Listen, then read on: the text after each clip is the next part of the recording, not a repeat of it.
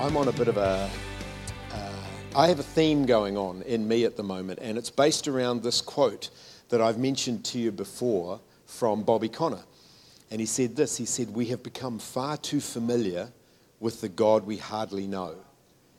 You think about how familiar, like I watched, as I was thinking about this, I watched a video of that very famous, popular song, "I Am a Friend of God."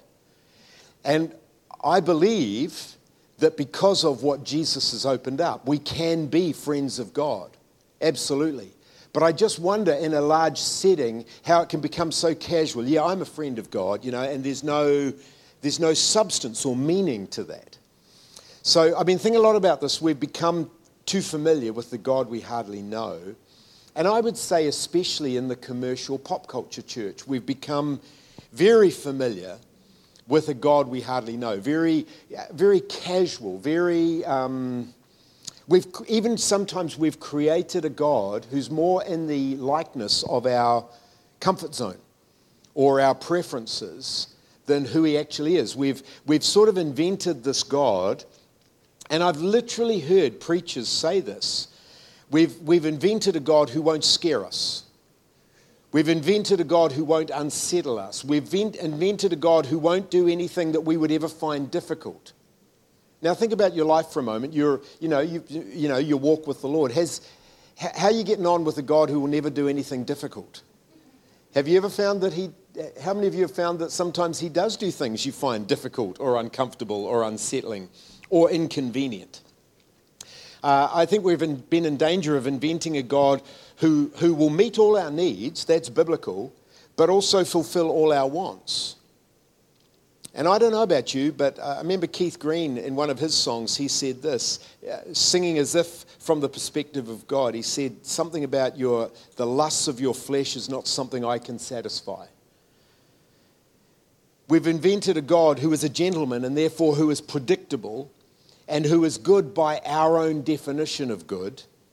And it's kind of like he's nice. Now, I'm not saying God's not nice, but the God that we've invented in this pop culture environment is very nice. And I don't know, he's almost a little bit to me like a heavenly vending machine. You're very quiet. Am I off on the wrong foot here? Too bad, this is all I got. So that which I just described, I want to ask you this question. Does that sound like what's recorded in the Bible? And if you think about the original 12 apostles, would they confirm that assessment of God? Or would they be going, hey, hang on a minute.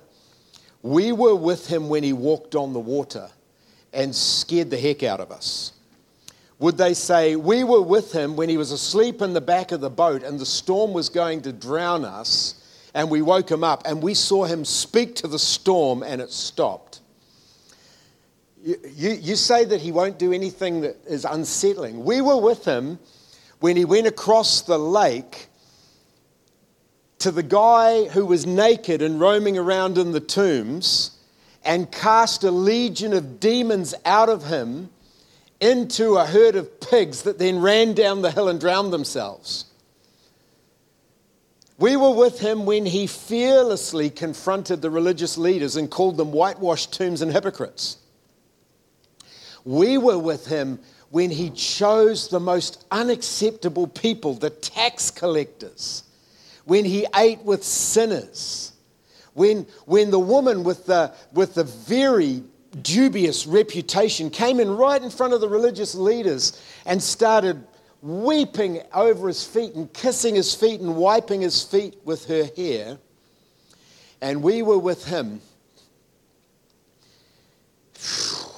We were with him when he died on the cross. And we heard the story when he was raised from the dead. And we were in the locked room hiding when he walked through the wall. Inconvenient? Absolutely. Unsettling? Terrifying. Hello?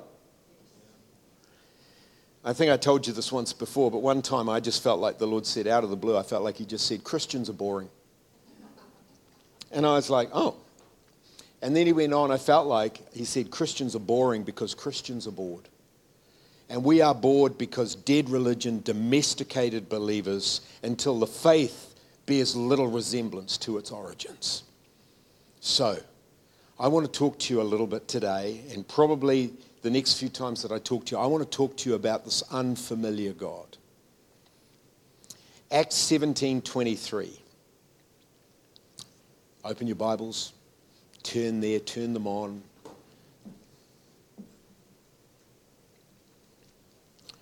So this is Paul in Athens, and he's talking to a group of people called the Areopagus, which is like a combination of the religious leaders and the town council. These were the power brokers.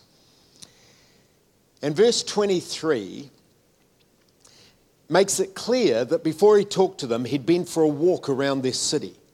Because look at this, verse 23. As I was passing through and considering the objects of worship.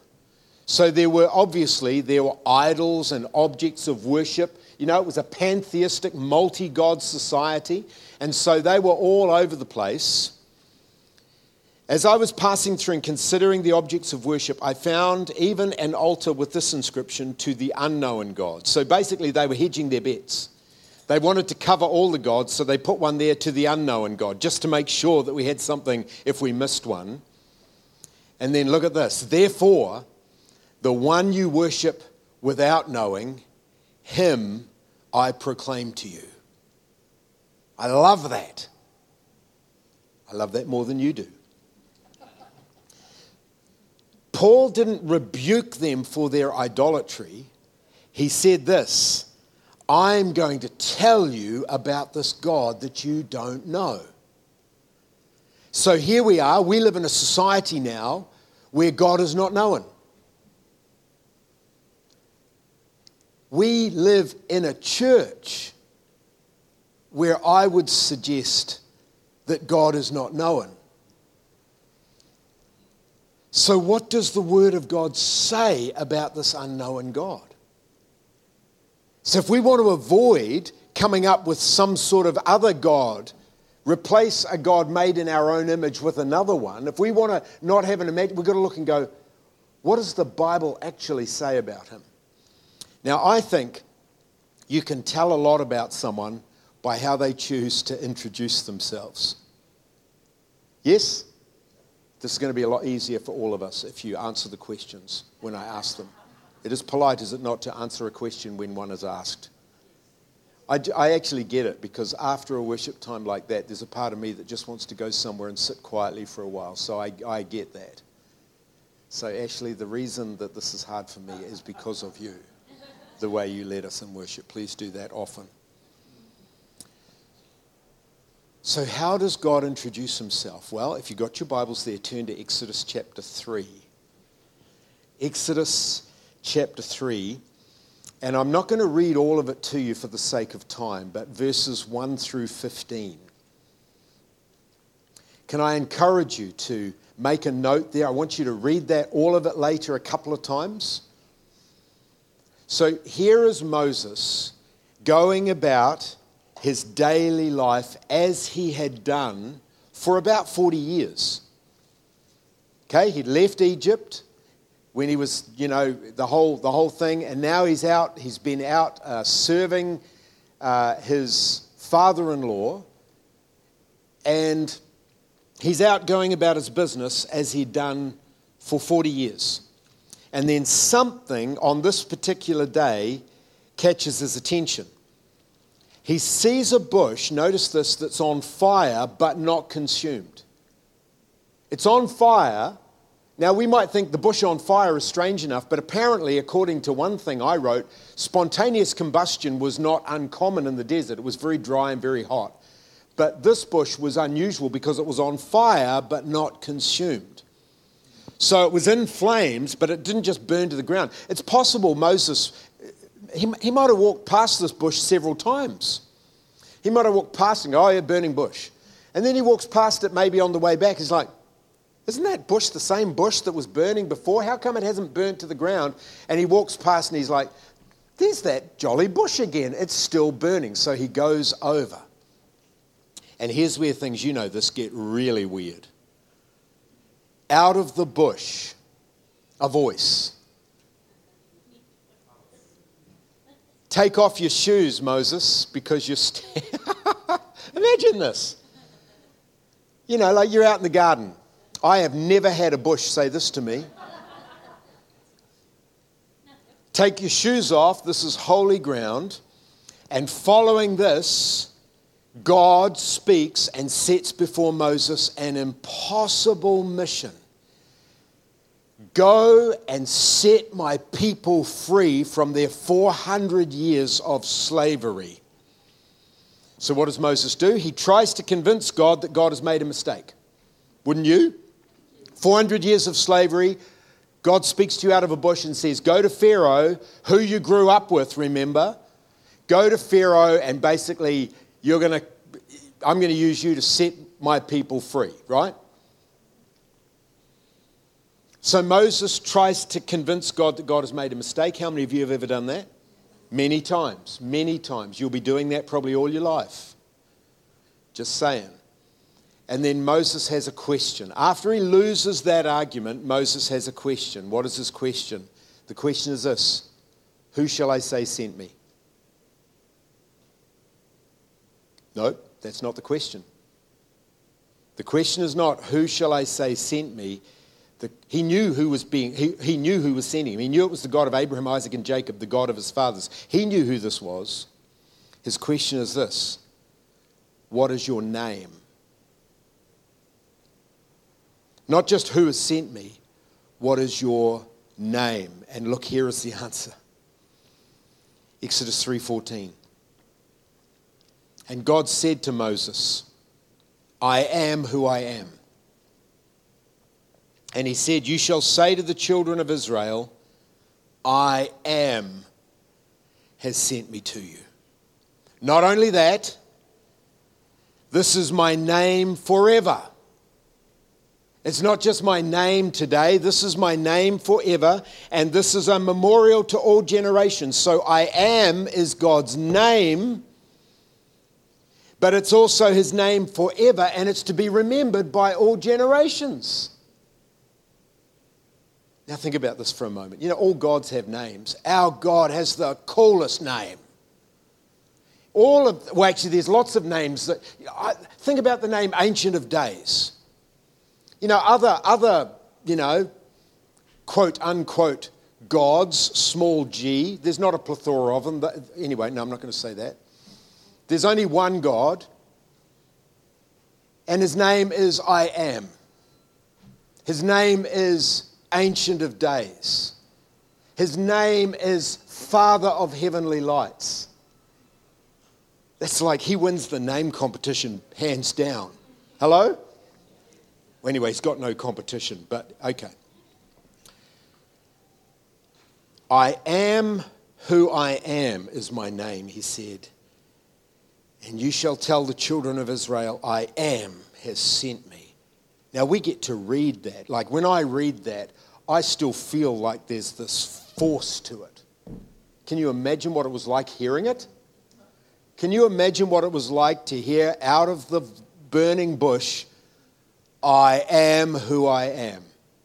Shoofa. So hold that thought for a moment. And I want you to consider for a moment how we in New Zealand as believers tend to present God.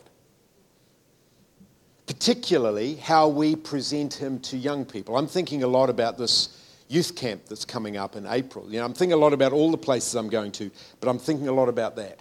How do we present God to children, to young people? Well, one of the things that we want them to know about God is that God is relevant to their lives, that there is a relevance to knowing God in your daily life. That's important. But then we go from that to not only is he relevant, he's not stuffy. He's not old-fashioned. He's not boring. He's up to the minute, hip and happening. We've even presented him as being trendy. In many ways, we modify the message to suit society around us, and we often quote this. 1 Corinthians 9:22, I become all things to all people so that by all possible means I might save some. Do you think that's what Paul was saying? He was saying we need to make it hip and happening and trendy. What we do when we do this is we sacrifice our testimony on the altar of relevance, and we are in danger of becoming so like the people that need to be reached. There's no longer any contrast visible in our lives because we become so like the society that we're trying to reach. And in this pursuit, here's the guts of this. In this pursuit, the church became contemporary. What is the root word of contemporary? Temporary. I've been joking about this for years. Like, you can tell a lot about style by the way that young people wear their jeans. You know, like, I remember the first ever pair of Levi's silver tab jeans that I bought. They were horrendous. Like, they were these big baggy things with these great big pockets down the front, and they were so loose, you know, you had to tie a belt up, and, you know, and young people, you know, they weren't trying to keep them up, you know, they were sort of hanging down the back, so their designer undies, and so that people were walking around with their jeans on like this, sort of having to walk like this to keep them from falling down. And then it went to, you know, what were they called? Stovepipe jeans, where they were so tight, they looked like they were wearing leggings, and everyone's walking around like this. Fashions change, trends change, up to the minute changes. How does that interact with the God who says, my name is I am? So God says his name is I am, and he says this is his name forever. So it's his name today, just like it was back then. He says every generation needs to remember that this is my name. This is a memorial for all generations. And I suspect that this name, I am, reveals how unfamiliar far too many believers have become with this God that we claim that we know. What does I am even mean? I am means, and this is just going to be a pale, poor attempt to begin to scratch the surface of what this name means. I am means he is forever present. He's not limited to the past, nor is he consigned to the future. He's not limited nor defined by time. He is above and beyond time. Don't you love this? Don't you love Jesus? Think about how confusing this was when Jesus made this statement. Jesus said to them, "Surely I say to you, before Abraham was, I am." Can't you see how the tenses are all mixed up? God is forever present. Think about that there's nothing contemporary about him. He is forever present. Second thing I would say, and again, I'm not even scratching the surface of the surface. He is the fullness of everything that he has ever been in the past and everything that he will ever be in the future, all at the same time. He's not growing or maturing or learning like we are. You know, like we as believers, the Bible refers to us, we're kind of pilgrims, aren't we? How many of you are growing and learning and changing? If you're not, then you know you're either dead or you're religious, because it's a journey and we're always learning. That's why I think unteachable believers are a real pain in something you sit on. The ones that are like, "Oh yes, brother, I've arrived." I'm like, it was a connecting flight. Get back on the plane. You know what I mean? Like, you go through something and you get to the point you're like, praise God, I've got that now. And then you realize, boarding, and off we go again. It's like that. It's a pilgrim journey. God is not growing. He is not maturing. He is not learning. He is not a work in progress like we are. He is perfect and he is complete. He is not shaken and changed by anything that could ever go on in our world. He's not freaked out today by wars or rumors of wars. He's not freaked out by balloons flying over foreign countries or people threatening, I'm going to do this or I'm going to blow that up or you're going to run out of this and there's a worldwide red onion shortage. He isn't intimidated or unsettled by what the United Nations are up to. He's not sitting there in heaven when someone gives a speech at the United Nations feeling concerned or worried. He's not concerned and upset by this Prime Minister going and this one coming in. Psalm 2, 1 through 4. Why do the nations conspire and the peoples plot in vain? The kings of the earth rise up and the rulers band together against the Lord and against his anointed. That's talking about Jesus. Saying, let us break their chains and throw off their shackles. The one enthroned in heaven laughs. The Lord scoffs at them.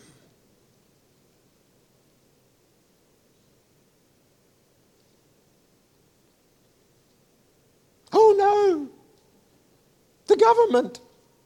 The Lord scoffs at their plans.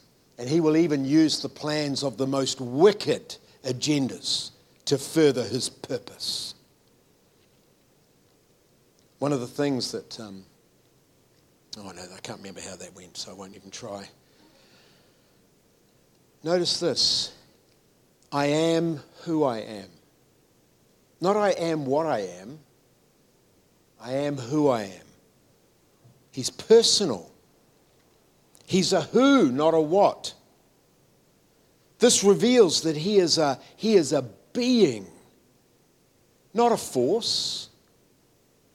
He is a being. He has a name. And you know what that tells us? He can be known. He has no interest in being represented by a statue there to cover the bases to make sure we've got the whole plethora of gods covered. He can be known.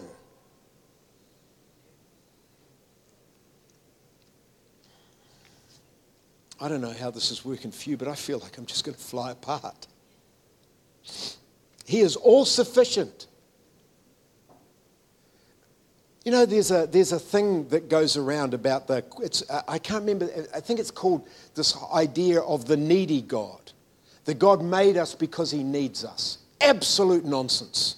Absolute, I want to say something stronger, but I won't. Absolute nonsense. He made us out of the overflow of his all completeness. He didn't make us. I've heard preachers say, well, God looked around and it was a big universe and he was lonely, so he made us. What nonsense. That's the stuff you wash pigs with. Hogwash. He's all sufficient. He's fully complete.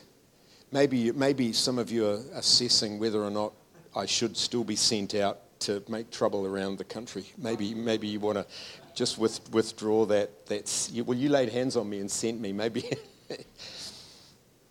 he's perfect. He's perfect. I love singing. You are perfect in all of your ways. I love singing that. He needs nothing. He lacks nothing. He's always present tense. Mike was telling me, and he sent me some writing that he did about this, how David Pawson interprets the term I am as always. It's like God saying, my name is always. He's always present tense.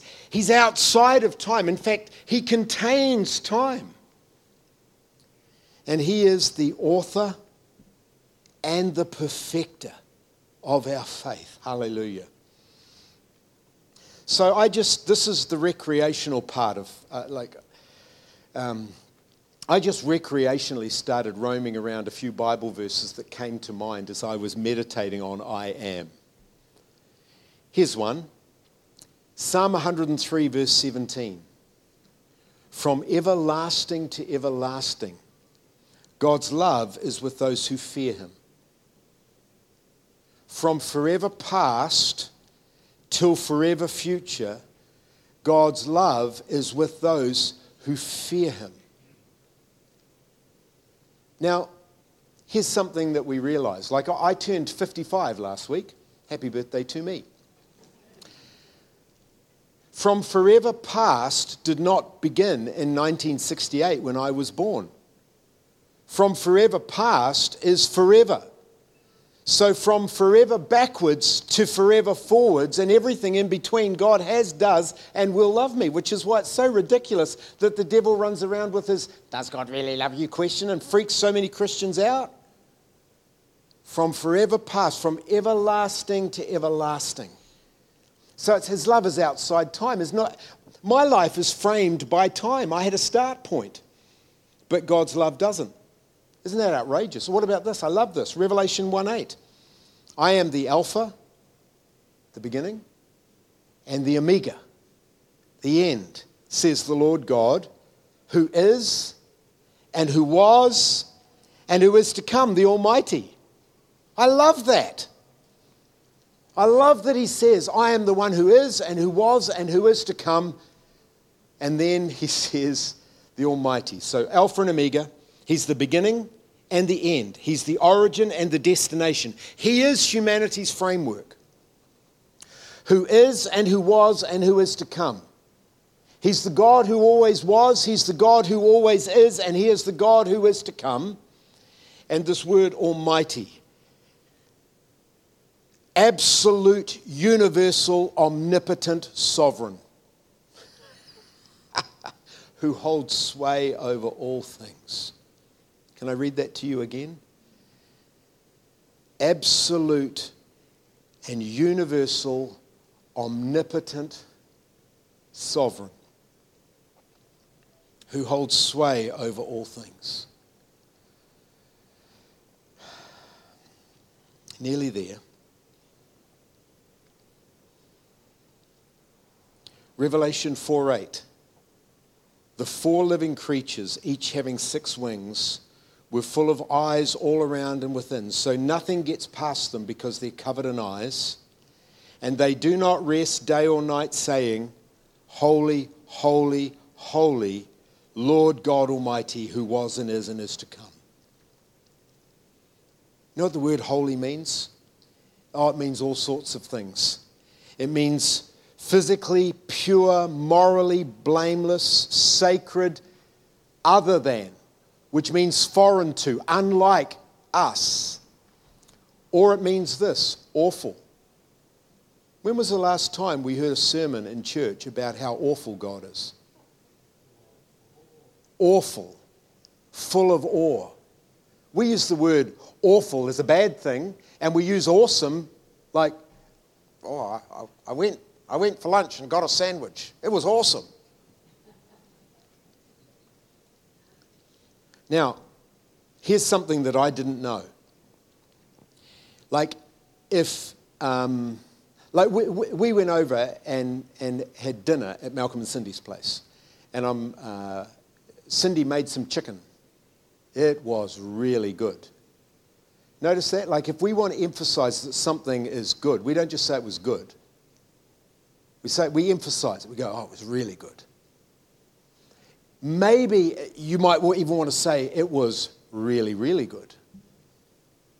The Hebrew tradition is this. If you say something, if you want to really emphasize it, you double it. Holy. You go, oh, holy, holy. This is the only place where it goes 3. Holy, holy, holy. So these are the living creatures. This is not even us peering through the darkness, trying to look into eternity. This is living creatures covered in eyes, looking at him face to face, and they go, you're not holy. You're not even holy. You're holy, holy, holy. Do you get it? It's not even holy, holy is not double. It's like exponentially more, and then exponentially more again. Mind-blowingly holy. And then here's my last thing. Ashley, are your fingers okay today? Okay, can you come again? Would that be okay? And Joe, do you want to come too? Ashley wounded herself leading worship a couple of weeks ago. She actually had a cut on her finger and there was blood in the guitar. How you doing? You right? What's the time? Oh, look at that, 11:48. Nearly done. Well, I'm generally not. Today I probably needed to go out during the worship to use the restroom, but I couldn't leave because it was too good, so I do have a time limit built in. Too much information? I love the book of Job. And I love at the end where God starts talking. In the context of becoming too familiar with the God we hardly know, we treat prophecy. Oh, there was prophecy at church today. What was it? I can't remember. I don't know about you, but I'm not referring to today in any way, shape or form, but I've so often been in church contexts where people are saying, the Lord says, and I'm like, I don't think so. I'm telling you honestly, I'm like, that doesn't sound like him. It sounds like empty, sentimental reassurance for unredeemed hearts and unrepentant saints. Anyway, just saying. I love this, Job 38. So you know Job's been through all this stuff and all these people have got stuff to say. Remember the most excellent job that Ross did when we had church at his house going through the book of Job. Job 38 verse 3, I love this. Brace yourself like a man and I will speak to you. Imagine that. Imagine God saying, brace yourself. I'm about to speak. Brace yourself like a man and I will speak to you and you shall answer me. Now listen to this. This gives us a window into who God is, but it also gives us a window into how creation happened. Where were you when I laid the earth's foundation? Tell me if you understand. Who marked off its dimensions? Surely you know. Who stretched a measuring line across it? And on what were its footings set? Or who laid its cornerstone while the morning stars sang together and the angels shouted for joy? This is how we were made. This is what God is like. Perhaps you might consider the Big Bang to be impressive. The Big Bang's a big piffle compared to this. You've got the morning stars singing and angels shouting for joy while God's measuring out the foundations of the earth. Oh, this doesn't happen very often, does it? This is one of my favorite. Oh gosh, I'm a mess. This is one of my favorite passages in all of the scripture. You want to know why I get up early in the morning? Most of the time, this is the verse that goes through my mind. One of my favorite things is when you see the black sky get the first tiny little hint of blue. Job 38:12. Have you ever given orders to the morning or shown the dawn its place? I love sitting there in the bay window at the front of our house, peering out between the Pahutakawa tree and our neighbour's place. And you see that first little hint of the faintest, when you're first looking at it, you can't even tell if it's there. Well, you haven't been able to see it for about the last 2 weeks because of all the clouds. But you look at it and you see this first bit and you go, is that the black starting to go blue? And you go, I love watching you give orders to the morning. This is our God. He's the one who gives orders to the morning. He's not just some heavenly vending machine. He's the glorious, omnipotent, beginning and end, sovereign over everything. And this is the God we must know, because if we don't know him, how can we represent him? If all we know is a heavenly vending machine, then all we've got is to go and pray for people that their problems go away, and when their problems don't go away, we've got nothing for them. Because we don't have a God who even uses the problems and the pain of the journey to fashion his people into what we're ultimately going to be, which is fit for purpose, not just in this realm, but in forever.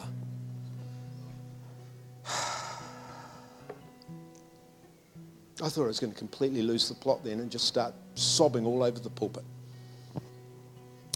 Here's the last, I already said the last thing. This was the first summer that we didn't go down to the family's beach house in the Abel Tasman National Park. We didn't go for a number of reasons, and it's not a big, we were quite happy to stay home in the end. But when we go down there, one of the things that we love doing, you get there and you shovel the food in the fridge and you stick the bags in the rooms. And one of our first things we love to do is we go for a walk and see what's changed. And one of the things that you love about going there is not much changes, but one thing does change. Somehow the sandbars move. Every year you go and the sandbars, when we first used to go, there was this big sandbar. So if you're at the beach, the big sandbar was over there. And then over years, it disappeared and it wound up over here. And it was way out to sea. And then over about the last 5 years, we've watched it kind of march its way in. And so you go for a look around, and the first thing you're looking for is, where are the sandbars this year? Hebrews 13:8 says, Jesus Christ is the same yesterday, today, and forever. You know what? Every time you look at him, nothing's changed. Even if you see something new to you, it's from forever. Nothing's changed.